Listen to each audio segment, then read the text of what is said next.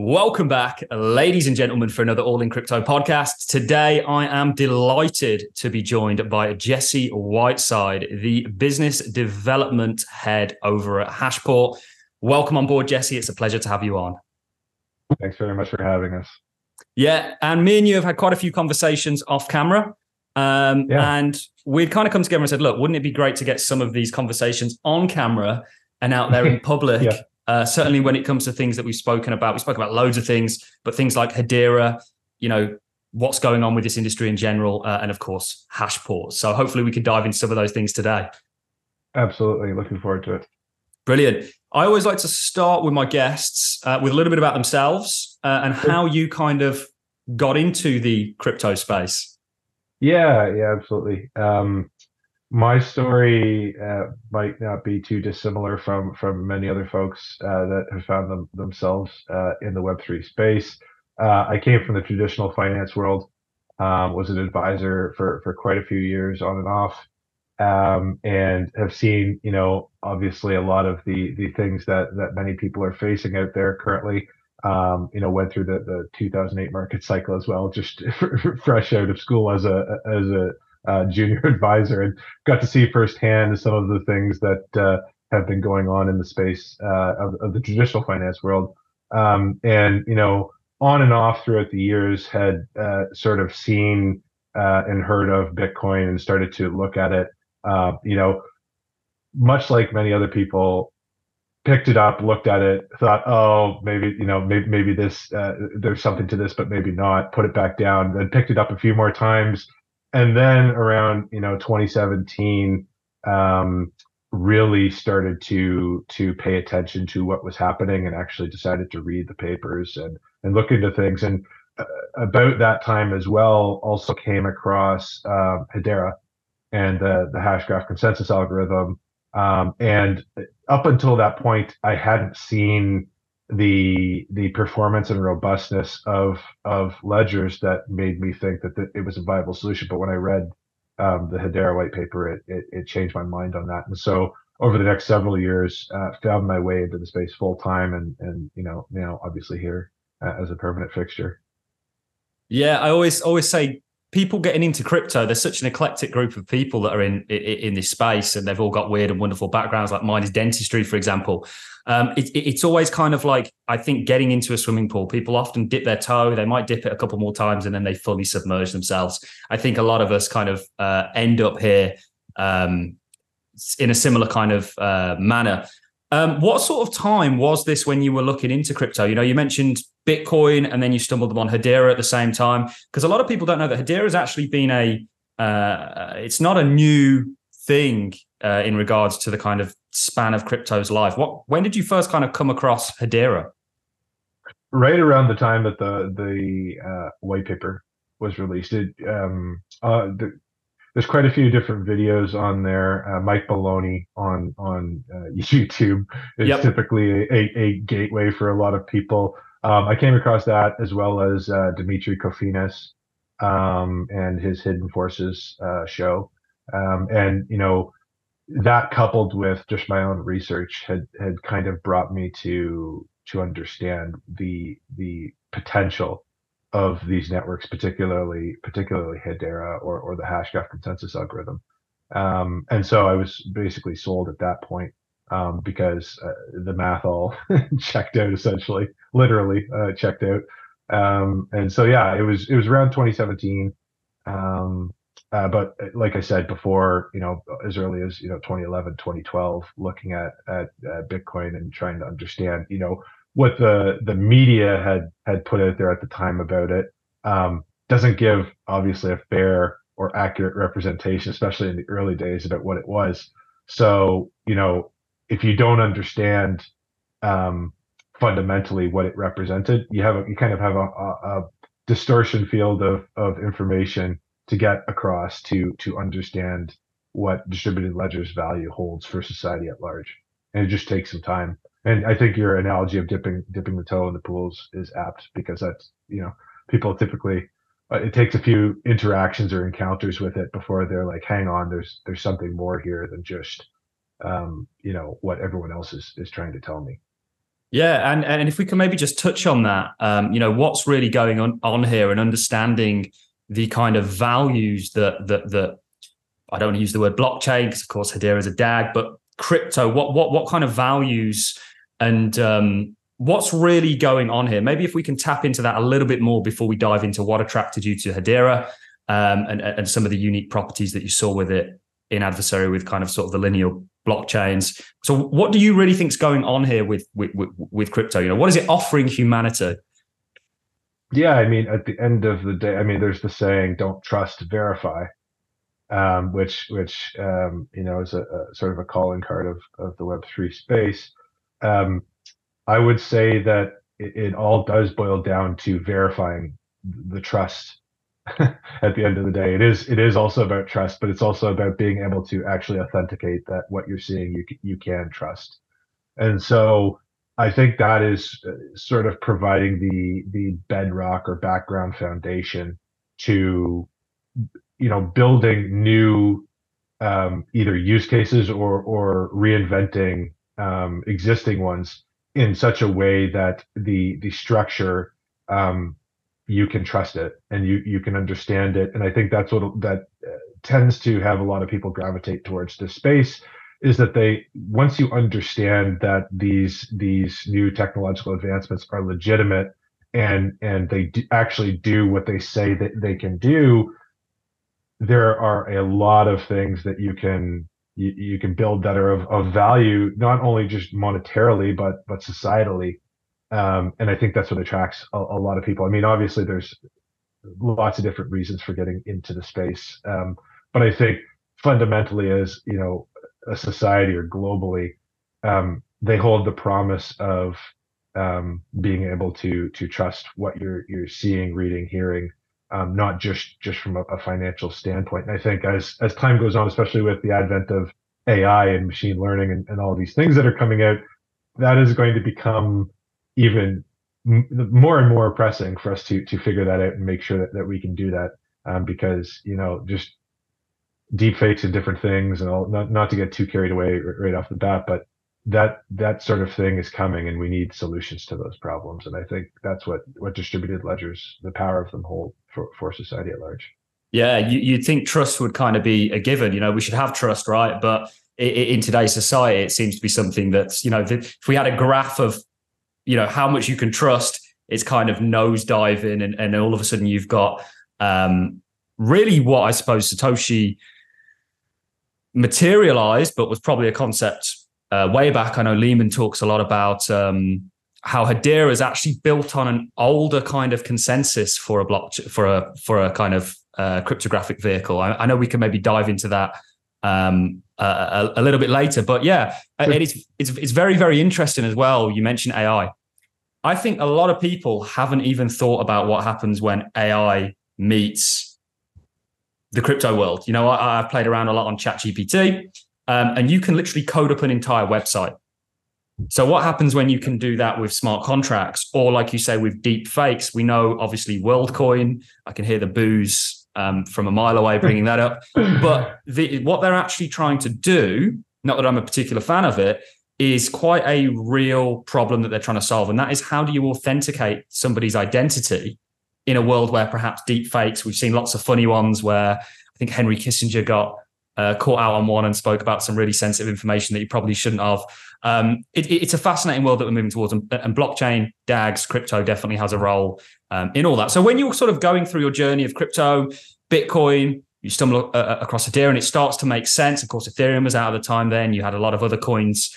A lot of them don't exist, or they exist, but on a way smaller scale than what they did in 2017. What actually stood out to you about Hedera? What made you think, wow, Hedera? Yeah, great question. As I was talking about earlier, I think performance and security of these networks is of the utmost importance. And so, reading that paper, understanding that Hedera is actually not a blockchain, but it's something called a hash graph. And Hashgraph, and all Hashgraph consensus algorithms aren't created equally, but the one that Dr. Baird solved for was very, very robust and performant in such a way that there are unique properties for the Hedera public network and for this Hashgraph consensus algorithm that just aren't readily present with other ledgers. And so the big thing is, transactions on Hedera or on the Hashgraph consensus can settle with 100% finality. So when they do settle, there's no probabilistic finality for those transactions. They are settled and they are 100% immutable on ledger. That's incredibly important, obviously, and especially when you're trying to build, fast-moving use cases that may require understanding, like with immediacy, that something is the way the ledger says it is, and not having to wait for a certain number of block confirmations, etc. One of the other big things. Let's maybe just explore that a little bit more, because I think that people don't quite. And this is something, I mean, I've been really diving down the Hedera rabbit hole since I've been talking to you. Some of the stuff we've spoken about that we'll talk about on camera, that we've already spoken about off camera, it's made a lot of sense. And you get all these unique properties that a Hashgraph can offer you. And we'll get into maybe the difference between, am I okay to call it a DAG? Yep. Otherwise known as a directed acyclic graph for anyone who wants a mouthful. A mouthful indeed. Yeah, there's many there's many unique properties that a DAG offers that a layer one sort of linear blockchain simply can't. And one of these things is finality.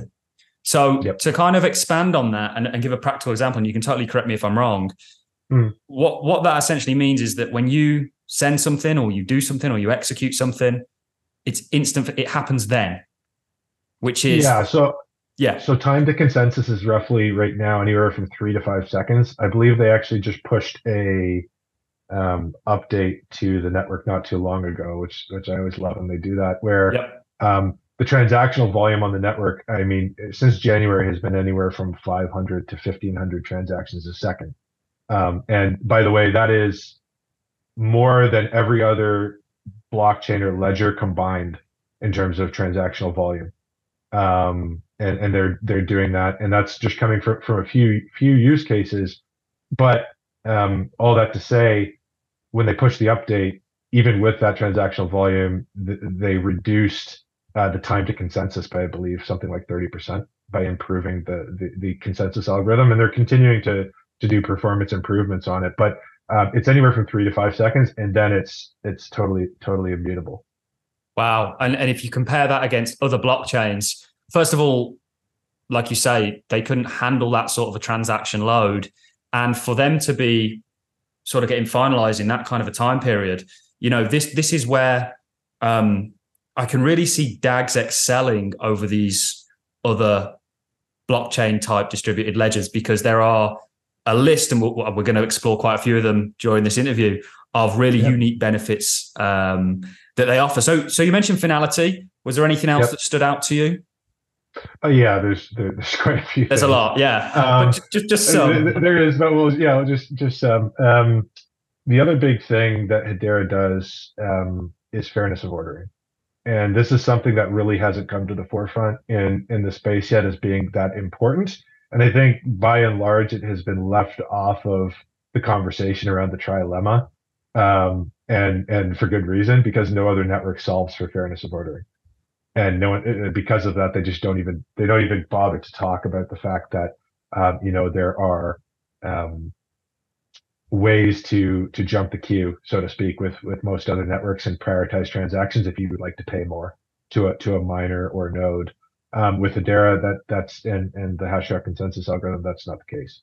So every transaction is logged immutably with 100% finality as it is received. And they've got a whole bunch, I won't get into the technical details, but a whole bunch of ways to make sure that there's no collisions, et cetera. And they can actually parse through that, which is incredibly important. When you're thinking of at scale global use cases one day, potentially running with who knows, how many billions or trillions of dollars flowing through them, you're going to want to make sure that the system is fair, right? Absolutely. That's kind of, that goes sort of hand in hand with don't trust, verify, and being able to trust the network. You need to be able to trust that things are going to be conducted in a way that everyone understands. In a fair manner, and yeah, absolutely. in a fair manner. And so Hedera is one of the only ones that does that. It's also one of the only ledgers that I know of that is something called asynchronous Byzantine fault tolerant, ABFT for short. Just think of it as basically the gold standard for security of a distributed ledger. You can't really get better security promises from a distributed ledger than ABFT. And so Hedera is one of the only networks in existence right now that is legitimately ABFT. Most other networks can't even promise that they're BFT, Byzantine fault tolerant, let alone asynchronously done. And so that's another thing that really sets it apart. Now, we're talking about these things, and there's all these acronyms and jargon flying around. That is some of the, I think, issue that has come up with people really fully understanding the magnitude of what Hedera can do. Is there, people are trying to get their heads around distributed ledgers, Web3, and the word blockchain, right? And understanding what a blockchain is. Then you throw a completely different consensus architecture in the mix with a whole bunch of crazy different properties that are like otherworldly when it comes to Web3. And you have a recipe for people sort of scratching their heads, and you lose people. You lose people. I mean, at the end of the day, if you're to boil it down, Hedera and the Hashgraph consensus algorithm is incredibly fast, incredibly secure, fairly ordered, incredibly energy efficient. So it's actually, I believe it's one of the most, if not the most energy efficient ledger in the world, distributed ledger that is. I think UCL College, University College London did a report on it. And Hedera's, I think, far ahead of even the second closest network, which I believe is BNB chain. Could be Algorand. It's or it could be Algorand. There is a chart that you could probably find after that actually shows all that. But they looked at it, and I think it's to run the network for a year. The energy cost is something like that of a single family dwelling. Wow. Right. And actually, it's so energy efficient that Hedera buys offset credits to make the network carbon negative. So Brilliant. It's not only carbon neutral; they're actually taking, or at least buying credits to take carbon out of the atmosphere. So, I mean, there's got a lot going for it. Yeah, it's got a lot going for it, and because of that, one of the sort of last things outside, like from a technical perspective, that has been decided to be done, which is very, very forward thinking, that I don't think many other networks have also grasped, is most of the network fees are pegged to USD. In fact, all of them are pegged to USD, and because of that, you can, as a business or an organization coming into Web3 or distributed ledgers trying to figure out how you're going to do things, you can actually budget. You can budget how much you have to build a use case out and to run and operate a use case, and you can know how many transactions you're going to get on the network because it's pegged to USD as opposed to pegged to the token price. Most of the other networks, I'm not sure of any other network out there that does peg to USD as well, but most of the other networks peg to their token price. So. Yep. And it's all fine and well to build a POC or a use case in a bear when the token prices are depressed. But what happens in a bull when, the token prices, maybe sometimes 10 or even 100x, well, then your budget is completely thrown out of whack and you can't feasibly run that. Now, obviously, there's ways of getting around that in terms of like L2s and ZKs and roll-up solutions and different things like that. But you're still sacrificing things when you do those sorts of things. You're sacrificing security or some other thing to attain those reduced prices or fees to operate on the network. And so, at the end of the day, when you look at Hedera as on the balance of the whole, with all of the properties that is offering natively as basically an L1, or even you could argue it is in a way an L0. The breadth of use cases that can be developed with these tools and functionalities is far and away outside of the scope of just simply financial. There are so many different use cases. We can touch on some of those. For sure. I think when you have that kind of pliability and functionality and performance out of a distributed ledger, good things will happen over time as people start to more and more people start to interact and develop around it and figure out some great use cases. Right. I Yeah, mean, granted, the entire space is searching for that, but I think Hedera's unique value proposition lends itself to creativity and entrepreneurialism that we just haven't even seen yet. That's going to start, coming out the gate.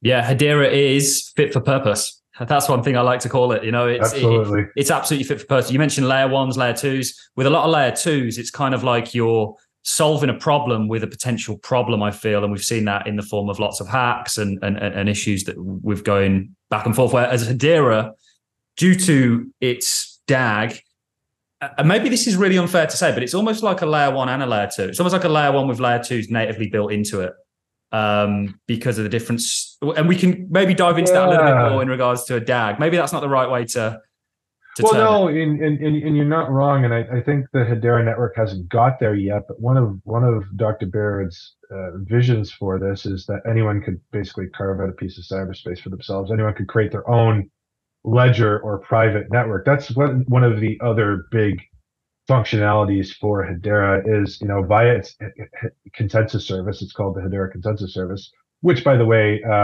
as Hashport, we leverage ourselves through our validator set. We have 9 validating members. And we can get into that a bit later, but we leverage the Hedera Consensus Service, and the consensus service is incredibly flexible in its application. And so you can run a private implementation of Hashgraph or the ledger, because Hedera is open source. It's been open source, I believe, now for 2 years, Apache 2.0 license, I believe. And so anyone could spin up their own private implementation if they wanted to. And so when we talk about all these properties and we look at all these organizations and how beneficial, a ledger such as Hedera is, well, if you're running your private implementation of it and you can keep all of your client data private, you can only release what you want, but then you can plug into Hedera's consensus service. It's a pluggable consensus. So if you want to plug into the public ledger, the Hedera public network, and leverage the consensus service to submit data to verify whatever data you might have for the public, to everyone to see and understand and verify, yes, they are doing actually what they are, but also bifurcating and not having to put all of your details out there on the public ledger. You can do that. So it's incredibly powerful in the sense that, to your point about L2, it's an L1 and an L2. It kind of is, in the sense that eventually everyone will be able to create their own little mini L2 that's local. And when they do that, the performance goes even higher, right? I know of private implementations that are, and I won't speak their details, but I know of private implementations that are doing some really amazing things, that they're doing locally, over 1 million TPS with 30 to 50 milliseconds of latency. And they can plug into the consensus service for the components that they need at the end of the day for that use case. It might not be running directly on the ledger, on Hedera proper, but they can log the data that they need to log while getting the performance locally that they need to get. And it all just works seamlessly. And so I think that's what we will start to see over time, once people figure out what a Hashgraph is and all the valuable properties it holds and everything. They'll start creating their own private implementations, and then they'll plug into the consensus service. And I mean, that consensus service is so powerful that other ledgers could technically use or plug into the consensus service to be able to do certain things that they want to do, or they could leverage it even as a consensus mechanism if they wanted to. I mean, we were talking about this earlier.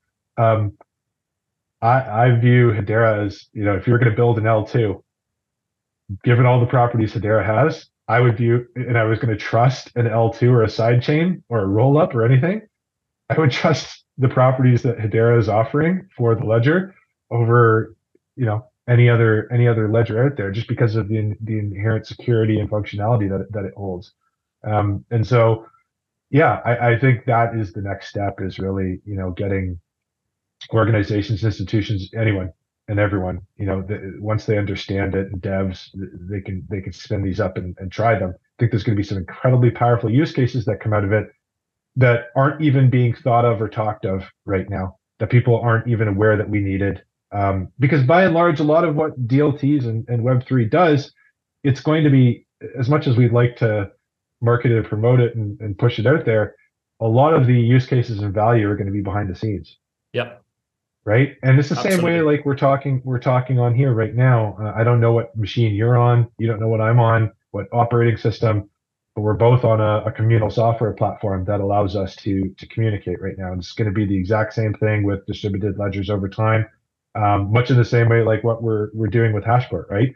To be able to have ledgers communicate between one another, be able to move assets to and from. And so with Hashport, we are the bridge that connects Hedera to the broader DLT space. We're connected to, I believe it's up to 10 other EVM compatible networks currently, which allows for assets from those networks to flow freely onto Hedera, and or for applications that are being built on Hedera to have their assets moved onto other ledgers and into other ecosystems and communities. And that's really what it's all about at the end of the day, is that interconnectedness. It's going to become more and more important as time goes on. And we can get in more into the details of Hashport and what makes it unique as we keep talking about things. But yeah.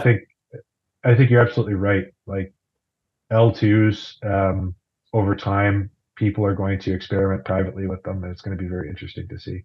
Yeah, for sure. Hedera's sort of consensus service. We spoke about Toko a little bit off camera, which is a tokenization platform that is DLA Piper, I think I'm saying that right, is behind it. They use the consensus service. You guys use the consensus service. This is a whole another element of Hedera that I don't think people have even started really, unless you're in the know like you are, exploring. And just before, I want to take us back a bit to the DAG, but just before I do that, how does Hedera itself actually benefit from the consensus service? Is there any underlying benefit to the Hedera network through people taking it and spinning up their own localized kind of networks, or is it only if they feed the verification back into the consensus? Yeah, it would be that they feed the verification back into the consensus service. I mean, if someone's running a local implementation, then they're more than welcome to do that. I think at the end of the day, it's more the proliferation of an awareness and use of the consensus algorithm that people, the light bulbs will start to go off. Oh, hang on, I could do this with this. This actually can enable me to do this thing that I've wanted to do. Great. Well, then they're off to the races, right? And once we get the same kind of contingent of developers that are aware of the functionalities and features of what Hedera can do, that there currently is in other parts of the space. And that's another reason why Hedera's moved towards having full EVM compatibility, or equivalence, I should say. And so over time, all the Solidity developers that are out there, they can simply migrate their code just as they would to any other EVM compatible network or equivalent network, with all of the same tools, features, and functionalities. But then they're doing it on a ledger that gives them all of these other unique properties, such as fairness of ordering and ABFT and energy efficiency, et cetera. And so I think there's the long end of the tail that will happen over time, that people will come around to all of these incredible features and functionalities of the network that lend themselves very, very well to creating at scale use cases that are viable. Not only that you could run it, but is it an actual viable operation or business or feature functionality that you can do? I think for a lot of other ledgers, that proposition at scale is going to become very, very difficult. And so at the end of the day, I think that a lot of use cases end up running on whether it's Hedera or not, I can't speak to, but will run on some version of a Hashgraph consensus layer. Yep, I've got a pretty good feeling about that as well. I mean, I was talking to someone about the capitulation of chains through things like funding, or the technology doesn't quite stack up, what are they going to do? It's very likely that they're going to migrate to things like Hedera, that already have solved a lot of the problems that many of these chains are likely going to face in the future. I want to take us back a bit and actually talk about Hedera's consensus itself, which is, of course, the Hashgraph, the DAG. Yep. What is a DAG? Let's just explore that first of all. Yeah, you're putting me on the spot, so I'm gonna have to. Hopefully, I do it service. So DAG, otherwise known as a direct acyclic graph, it is a type of consensus service that is different than your typical blockchain. A blockchain is just a sequence of blocks all strung together in a chain, basically, hence blockchain, right? With a DAG, the consensus isn't as linear as that. Basically, there's something that is going on that is called gossip about gossip. And so basically what you have with the Hashgraph consensus is every transaction comes with two little hashes. One of what the last message that someone just sent to that node received, and a message of what the current node is sending along to the next node. And by doing that, you basically have something called virtual voting. And so by sending those two tiny hashes along with the transaction, you're able to, or at least the receiving end of the transaction is able to deduce how everyone else would have voted should they have conducted a real physical vote, because they have basically a chronological history of all these transactions, so they can piece things together. And it's extremely low overhead in terms of the data that's required to do that. And as a result of that, that's how you get the performant nature of the network in terms of the transactional volume, as well as time to finality and all those other things. I mean, right now the network they've currently intentionally throttled the network to 10,000 transactions a second. Obviously, they're not there yet in terms of the volume needing to remove that artificial bottleneck, or at least throttle. But I mean, Lehman's already talked about that there are use cases out there that are developing and things where they will butt up against that over the next several years. And I have no doubt that they will. I mean, the other very interesting thing about the network, because it's ABFT and because of the consensus algorithm, et cetera, they can shard the network, so they can create different geographic regions or implementations of the ledger. And because they each shard runs the consensus, the Hashgraph consensus algorithm is ABFT, fairly ordered, et cetera, all of those features and functionalities will pass across between the shards. So inter-shard communication will become possible while maintaining ABFT, while maintaining fairness of ordering, while maintaining all of these things. And that's what I believe the team at Swirlds and Hedera are working on right now, is being able to eventually do that. And so what that means is, even if you run up against, whether it's an artificial throttle or not, say they increase it even more, but even say they were running, at 50, 60, 100,000 transactions on a single shard, well, they can run as many shards as they need, which means the network can scale. And it can scale to millions, billions, who knows how many transactions in the future that you might need to run.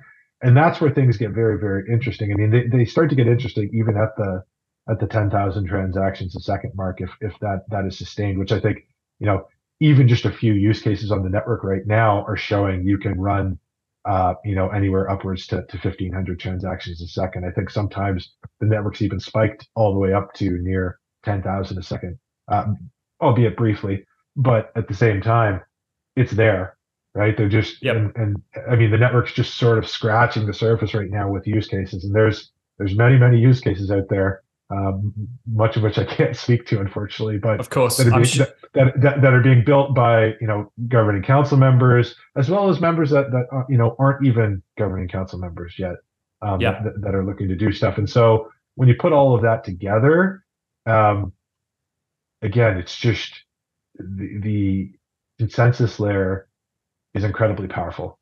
Yep. and I think it differentiates itself. It takes time, like we're doing right now, to parse all those details and understand the key differences. But when you do, I think people, especially people in the space that spend the time to understand it, they get the powerful value proposition that the network presents, and the algorithm itself. I think Hedera makes a lot of sense. The more and more I look into it, we'll come on to the governing council next, because this is, I think, for a lot of people, a very misunderstood sort of section of Hedera, an important section, because they run the consensus. I think you were totally right about what you said about when you throw a DAG into the crypto space, people are already trying to work out what's going on with blockchain and what's going on with smart contracts and layer twos and things like that.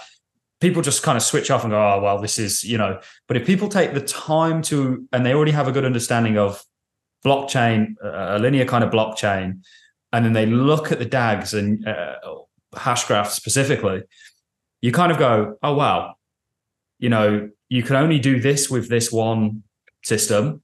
And they're coming up with all these wonderful ways to sort of combat the problems that are arising at this point, certainly as the space grows. You spoke about fees. There are other networks that do like prepaid fees, but often not pegged in the dollar. There's still a sort of fluctuating mechanism there. I think that's great. You spoke about fairness of ordering. I think a lot of people don't even realize that that's an issue, but it is. DAGs have a lot of benefits, certainly Hedera's Hashgraph. And let's maybe move on to who consents this network. And what I mean by consents the network is who's in charge of maintaining the network. So with Bitcoin, it's the miners. With Ethereum, it was the miners. It's now the stake pool operators. With many other blockchains, it's the stake pool operators. Who controls is not the right word. Who essentially we can hit that nail on the head and get into that's for sure as well. I mean, the way the network is run right now is by the Hedera Governing Council, and so eventually that will be a 39-member council. I believe currently we're at 29. 29, yeah. I don't think we've crossed 30 yet, but we might have. However, that sounds like who number 30 is. No. Yeah. I don't. I have my guesses, but they are comprised of global leading organizations. So, Google, Boeing, Tata Communications, Dell, Nomura, Dell Technologies, the list goes on. And they're joining the council to do a couple of things. And the council offers a functionality that many people don't really pay that much attention to, but it is important when you're building a distributed ledger, right? And so having these incredibly well-known organizations with large stature, large, brand value, et cetera, does a couple of things. One, they're putting their hat in the ring, essentially, with doing this by joining the council. They are publicly going out there and putting themselves out there while supporting this network, and hats off to all of them who have been forward thinking to see the benefit of doing this, and want to start building and ideating ideas with the ledger and the power of it.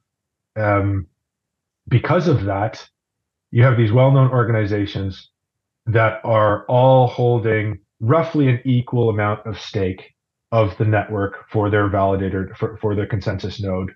And within a certain banding, I believe that Hedera allows for. Obviously, community members can currently place whatever their tokens are, their amount of stake, because it is a proof of stake network as well.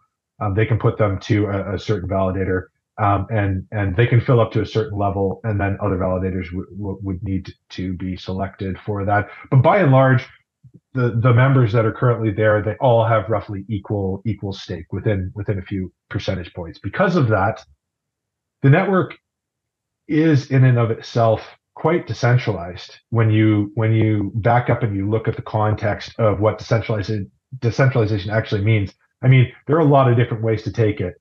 Like, is it fully permissionless yet? No, it's not. I mean, the governing council is controlling that currently. Is it completely centralized? No, it's not either, because each of those council members with the stake, they're multi-signed to all the other nodes. They can't move their stake around. They can't do anything nefarious with it. They can't even collude with a group of council members to do that, nor would they want to, right? This goes back to the brand values and the the own risk that these companies are taking. They're going to obviously want to act in the most upstanding manner. They're going to have the best interests of the network in mind when they're running their consensus node, and what they do. And so it looks like you got a question. You have a question? Yeah, no, just to jump in there, I was watching it's from Hedera's official channel, and it was Quarterly Homes, and the CEO was basically saying that whenever she mentions DLT, basically people go, oh, hang on, Sam Bankman-Fried, FTX, fraud, Dogecoin, whatever. And she goes, she will literally show them the governing council, and people go, hang on. There's an element of brand and trustability there with these governing, and the governing council are playing a fundamental role, I think, in the adoption of Hedera. And we'll come into that in just a second. But sorry to interrupt you there. Just on your point about brand image, and why that's important. I think that plays into part of the security of the network while it is in the process of decentralizing. So there's a couple of other things to sort of touch on in terms of the decentralization factor. One of the things that Hedera again, very forward thinking about all this stuff, has tried to do, best practices across the board. And so when you're looking at that, one of the other risks that crops up is centralization risk of infrastructure. So meaning the servers that you're running on. So, not going to name names, but like certain other networks will, have the predominant majority of their consensus nodes or their miners, et cetera, on a particular infrastructure provider, whether that's AWS, GCP, et cetera. Hedera has taken the approach, again, of decentralizing that as well. So there's only, I don't know the exact quota, but they have decentralized in the sense that only a certain number are allowed to be on AWS or GCP or Azure, et cetera. And then you have other members themselves running internal on their own infrastructure, their consensus node, which further decentralizes the network itself. And then, one of the other big misnomers, I think, is that the network will always remain semi-permissionless or permissioned, depending on how you want to look at it. I mean, Lehman has been very clear. Dr. Barrett has been very clear for the longest time. You can go back a few years. I believe I sent you that video on our path to decentralization that they put out.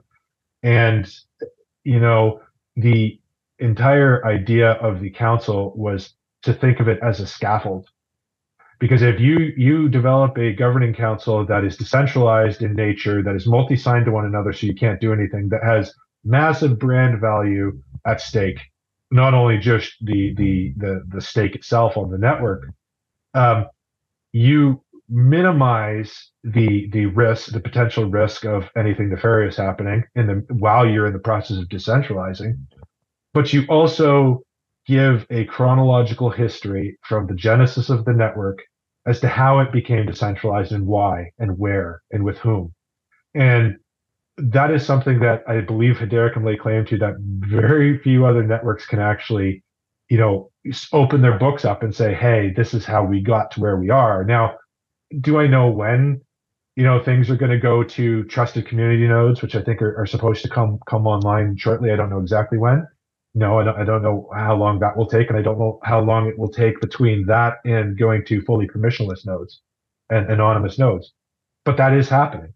And once that happens, Hedera will be one of the only networks in existence, decentralized networks in existence, that you can sit there and say, I know exactly how this is decentralized. I know exactly what its state is right now. I can implicitly trust this network because of all of these features, functionalities, and safeguards that have been put in place to date. Whereas with a lot of other networks, even some, most notably like Ethereum, like there's a few mining pools or stake pools that control the majority of the network. if they so chose to. Now, I'm not saying they would. It obviously wouldn't be in their best interest or anyone's interest for that to happen. So there is an economic disincentive for nothing bad to happen, and I don't think anything will. But if we're actually looking for which networks are legitimately decentralized, I would argue Hedera is one of the most decentralized ledgers, distributed ledgers in the world already.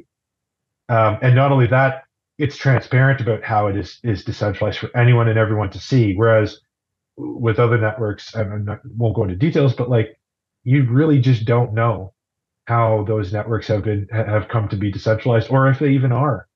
Yep. Right, and that does become a problem, especially as more and more value gets placed on these networks, because the incentive to then do something might outweigh just sitting tight and not doing that, right? Yeah. And so that they've basically taken that off the table from the outset, and I think that is the right thing to do. And I think it will only pay dividends down the road as people are looking for a performance secure ledger to build on. It just everything is that Hedera seems to do is about best practices and forward thinking. Like I know they talk about the 100-year company. I think that is the right mentality to have in terms of how you're going to architect something for the long term if you want it to last. Yeah, absolutely. I love the kind of scaffolding idea. And most networks don't start out fully decentralized from a kind of node point of view. So it's the governing council themselves at the moment, the 29 companies that are responsible for the consensus. And we spoke a little bit off camera about this, and you've just sort of gone into a lot more detail.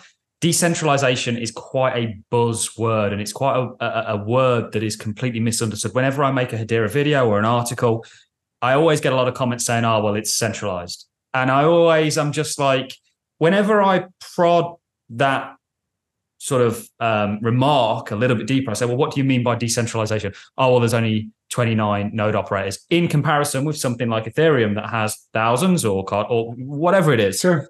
Okay, so from that point of view, and Hedera have never hidden this, you can hold your hands up and say, okay, that's true. What part of that?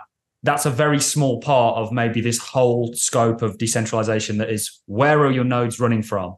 Most proof of stake blockchains have a real concentration in terms of the servers that they run their nodes on, and also the supply of the underlying token that these big stake pools have. Hedera doesn't have that. So it's more decentralizing them in that aspect. So for people to say that Hedera is centralized, it's kind of a half, it doesn't, there's a lot of ways to look at it is what I'm really trying to say here. And I know there is, I think, and we've been touching on most of this now for the better part of an hour.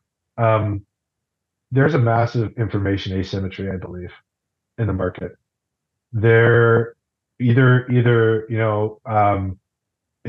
a wanton ignorance to it, or just a complete lack of awareness. I think it's both of those things simultaneously. But there is this massive asymmetry of information out there, because by and large, a lot of people still don't know. Like as many strides as the network has made, as many people know about it, there's just as many, if not far more, that don't or haven't been initiated to the benefits, features, functionalities that the network holds. And I think in a world where everyone were to be cognizant of all of the things that you and I both know about Hedera in contrast to other ledgers, Hedera would be on the tips of most people's tongue. It just would. Yep. And I think we're just at the early stage. Like the network is almost 5 years in now, and I think that we've just the network's just starting.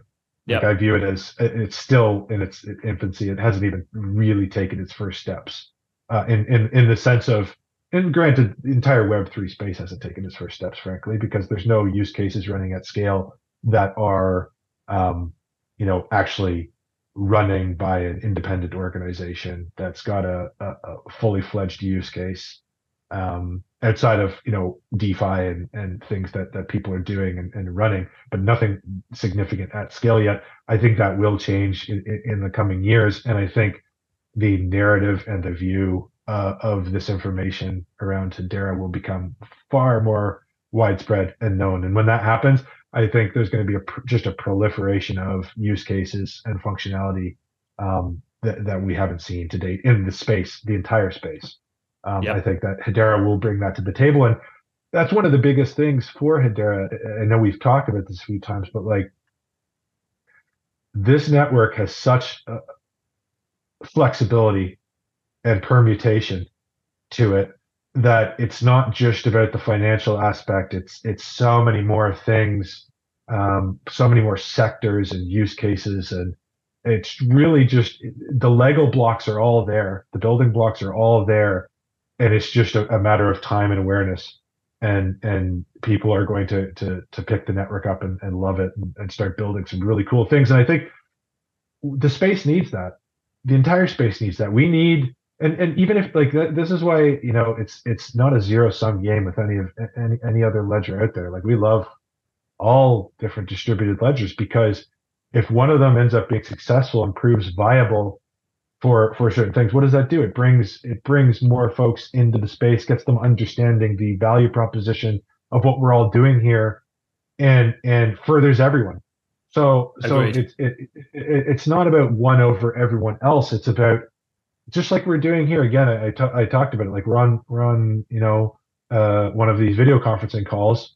It enables collaboration and cross communication efforts and all these sorts of things that we need to have, in a decentralized, distributed manner. And I mean, back to sort of Hashport for a minute, we've taken with Hashport, if I can just touch on it, we've taken Hedera's governing council method in terms of the validator set that we have for Hashport. So there's 9 validating members on Hashport, but they're all very well-known organizations that are all have a vote for these transactions that get bridged across the platform. So we have the HBAR Foundation, Polygon, Galaxy, which is Spencer Dinwiddie's new social media platform that just got released, WorldPay, StableNode, Animoca Brands, LimeChain, BCW, just very well-known brands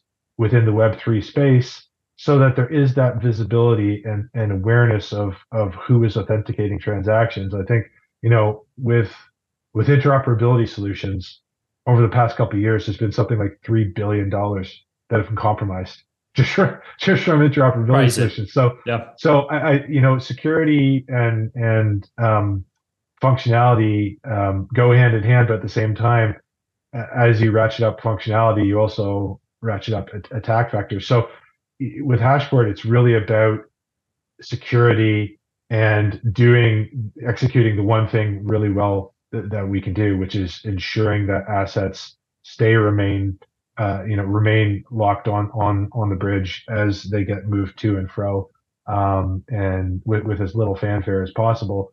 And I think that's sort of what you need. Everything doesn't need to be glitzy and glossy in the sense of what you're doing if it's a fundamental process that just needs to happen in the background. And so, I mean, with that, we're also the platform itself is also working on its own native Oracle service, right? Okay. So called Axiom, which it's working with it's more enterprise focused currently. But I believe WorldPay just announced at Token 2049 that they're leveraging that for their proof of reserves use case that they're currently developing. Oh, wow. And so, there's just lots of functionality that I think that the network still needs, and we're trying to also provide that with Hashport, and with our validating members. And over time, I think you're going to see a lot more people gravitate towards Hedera for many of the reasons we've already talked about, but also all of the features and functionalities that you would expect to have on a performance L1 for, with respect to DeFi, and the building blocks, so to speak, will be there for users to use. Yeah, for sure. And Hashport is certainly sort of helping that adoption of Hedera with what you guys are doing. And I'd really like to dive into Hashport in a little bit more detail. Sure. It's very interesting because the governing council, I spoke about a little bit off camera about the fact that my brother is in Aberdeen University studying finance. And I'd mentioned that one of the Hedera governing council members is Aberdeen, who I think used to be Simple Life, and they are the largest asset manager in the United Kingdom. The really interesting thing there was I watched an interview, I think it was from Walker Williams, and he had essentially interviewed Duncan Moyer about what they're doing. And it's not just Aberdeen, but every council member. I watched a similar one from Dell, and I believe you sent me one as well. They're all actively looking to integrate Hedera into whether it be tokenization, whether it's DLA Piper's Toko, which is working with Quarter Homes, which I mentioned, tokenize things. It's very... I don't think there's any other blockchains or crypto projects that are in that position, with those kind of players. Before we move on to Hashport, can we talk a little bit about the HBAR token? What is it used for? Where does that find itself in everything? Yeah, I mean, ultimately, the token itself is used as a gas mechanism for the network. It's how you pay for transactions. Transactions on the network are paid in HBAR, and it's just basically the fuel for the network. So as use cases scale and as more activity develops on the network, the use of HBAR is required. So it's really just to enable the functionality, and in addition, its secondary role is obviously to secure the network. It's a proof of stake network, of course. So the asset, the asset or the token itself needs to be held by people that are validating the network, right? And so that's how you get that trust, that functional trust that you're looking for throughout the network, is by holding it. So it's twofold. It's used to enable those use cases, and it's also used to secure the network. Yeah, brilliant. And certainly that's going to become, we know with these big brands, they're not likely to do anything to jeopardize their reputation, but you spoke about trusted public nodes and then anonymous nodes, that kind of economic incentive to be true, to be fair, to not be nefarious, it is there. I think that the economic incentive of proof of stake is quite a great design. Is there anything in particular right now, we've spoken about a whole range of things, that's really exciting you, that's going on with the sort of Hedera ecosystem? Is there any one particular thing that you're like, wow, this is, phenomenal? I mean, there's probably so many of them, but just one that you can think of before we move on to Hashport.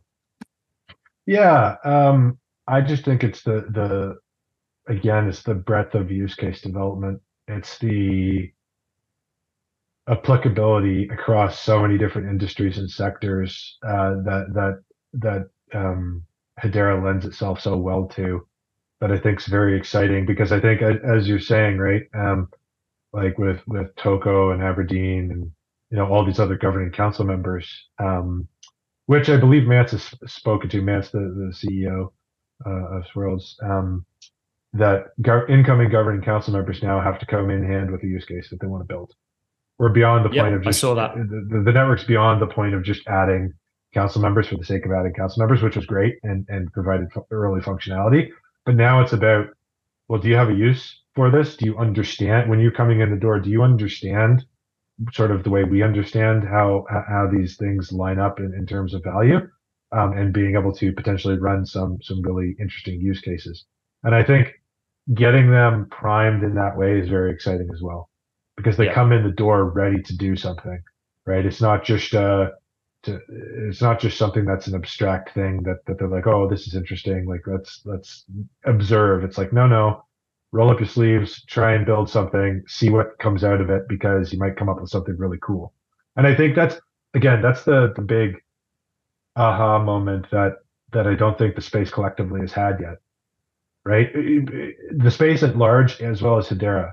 I mean, the day you get a independent organization building an at-scale use case that either saves them a ton of money or makes them money in a different product line or enables something that they couldn't do before, it suddenly just shifts instantly what you are going to view as the standard for the space. And it also forces other organizations or competitors or peers to reevaluate.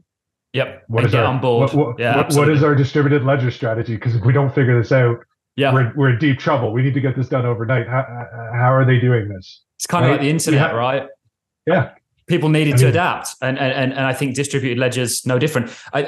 We really focus a lot on actually looking at every major institution from where I'm sitting is if they're a major institution, they're exploring and have some idea of what's going on. And I listened to someone from Citibank, and they were essentially saying, who recently just came out and said they're going to tokenize their deposits.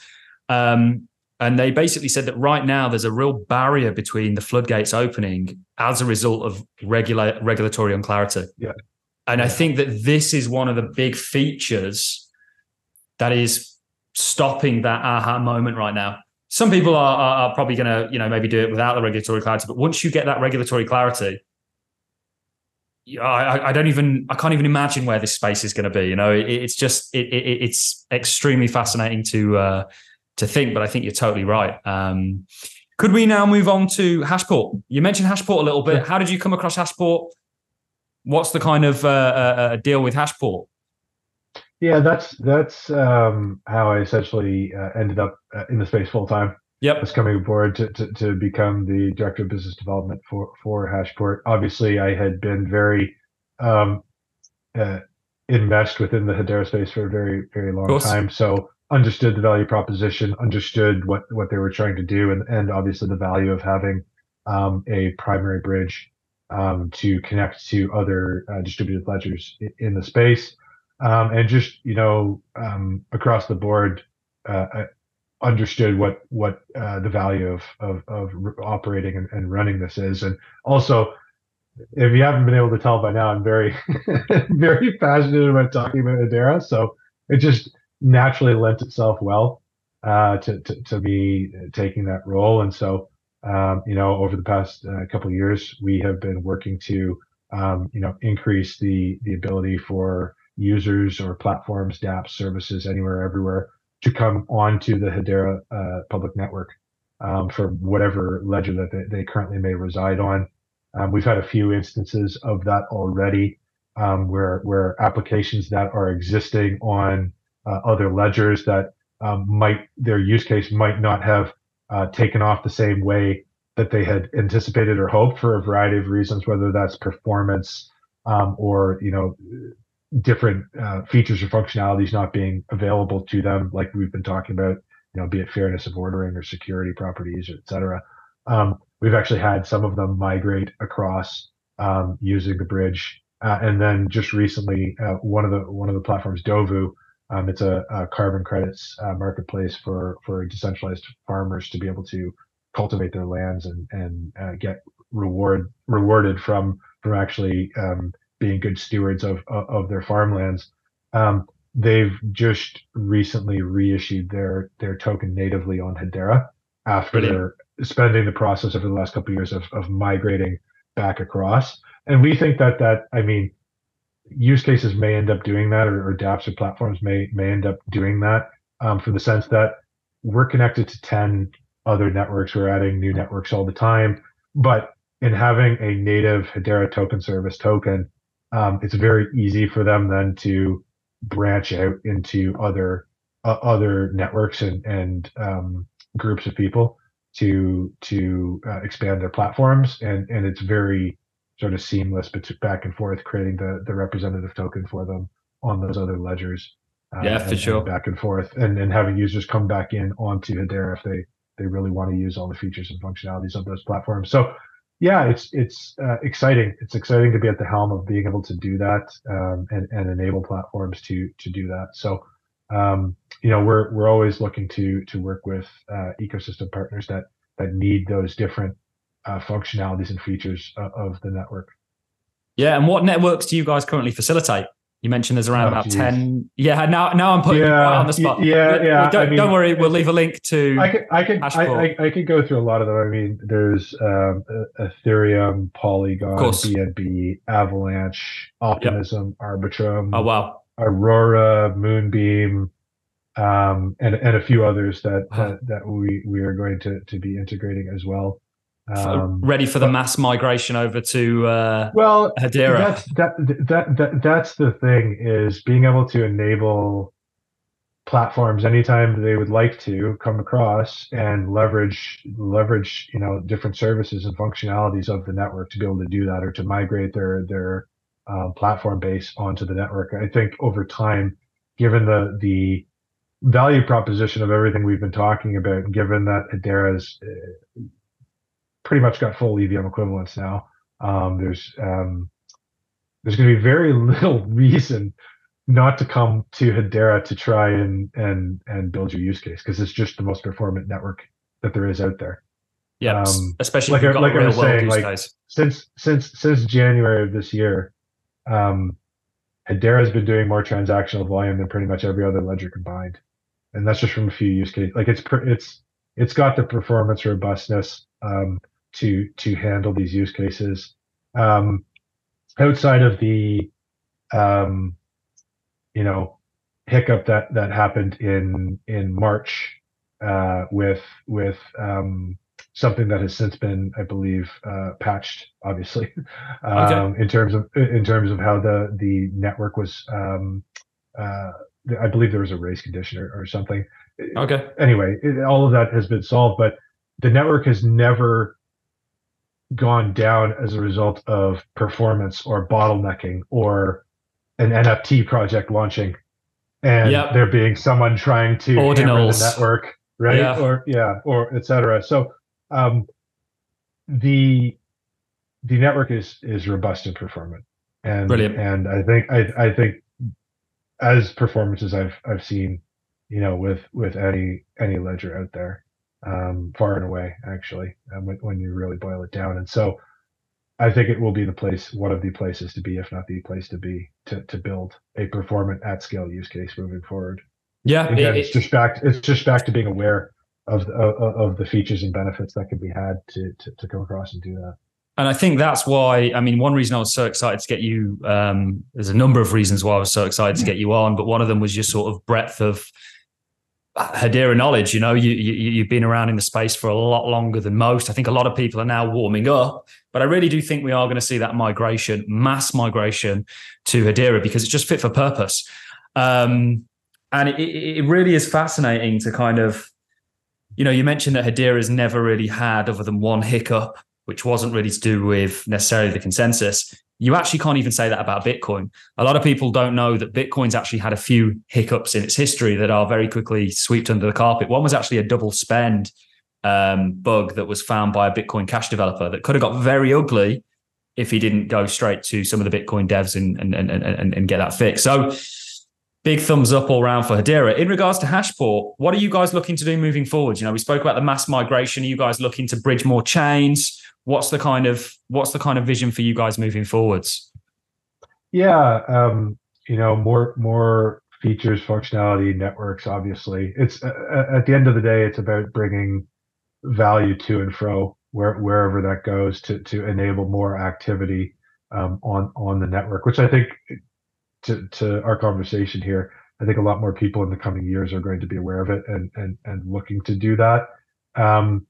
Being able to offer the ability to easily leverage the platform. So we are going to have a few other additional functionalities that we're going to be announcing very shortly that are going to make it a lot easier to, both on the front end and back end, leverage the bridge. Whether you're a DApp or a builder or someone who just needs to leverage the service in an abstracted way.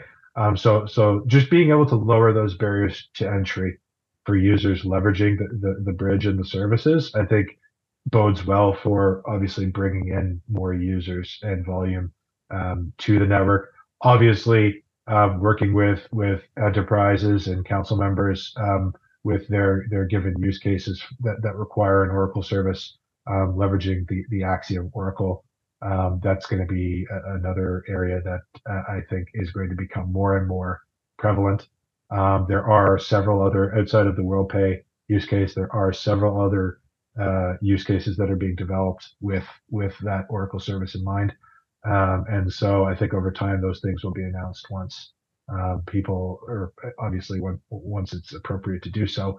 But I think that is going to be, that's one of the pieces and components that has sort of been missing in the ecosystem by and large, are Oracle services, because that obviously holds together a lot of other use cases and functionality for other networks, which I think ultimately Hedera will have just, the same abilities and functionalities that all the other networks do. But then that'll obviously garner more interest and attention for building on the ledger once that does happen. So it's really about doing the things that we've already been doing and expanding out features and functionalities where we can to add additional value for users.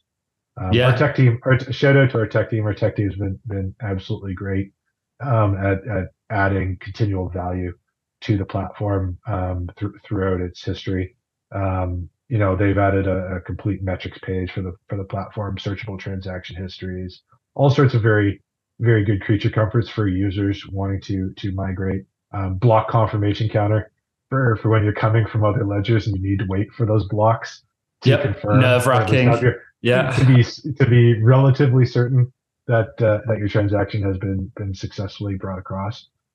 Just stuff like that where it really helps users out and lowers the barriers to entry.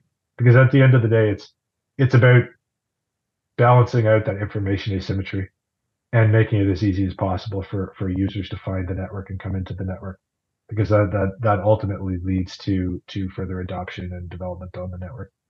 Yeah, absolutely. I think that one thing, me setting up a MetaMask for my grandpa, it's like there's a poltergeist in the room. It really is quite an experience. But you talk about UIs, you talk about things need to be easy to use for people to use them. People don't like doing things that are hard, and I think Web3 is going through that kind of renaissance, and you guys are certainly well ahead of that curve. What I'm going to do is I'm going to leave a link to where you can find out not only your own socials, but also everything to do with Hashport, because I think it's going to be key, certainly in what I'm sure me and you both believe is going to be quite a mass migration over to Hedera. And I'm certainly dedicated, and I know you are, to really sort of, I don't really want to use the word educating, but getting the word out there on Hedera, because it is nothing short of impressive, fit for purpose. And we've only touched on some of the things. I want to really emphasize that. And I'm going to have to get you back on, Jesse, for a part 2. I can already tell. There's so much more going on here. And these little facets of things that we've just briefly touched on can be expanded on to orders of magnitude from what we've sort of dived into in this video. So Jesse, it's been a real pleasure. The last thing for me to really ask you to do is to give people some advice on where they can find out about yourself, where they can find out about Hashport, and anywhere you want to direct them before we love and leave you. Yeah, absolutely. If users want to use the bridge and come across to Hedera, it's just hashport.network. Same for the Twitter handle if they want to find us. If anyone wants to reach out directly across the messaging for Hashport, they could do so. If they'd like their platform or token integrated, or they'd like to discuss features and functionality, we're always open to collaborating and working on things. So happy to discuss anytime with anyone. Yeah, absolutely. And we're going to have to get you back on, certainly with the updates that are going on with Hashport as well. Jesse, it's been an absolute pleasure. I'm so glad that we finally got this brought together, and I'm really looking forward to getting you back on very soon. Thank you very much, Jesse. Pleasure for having us. Thank you.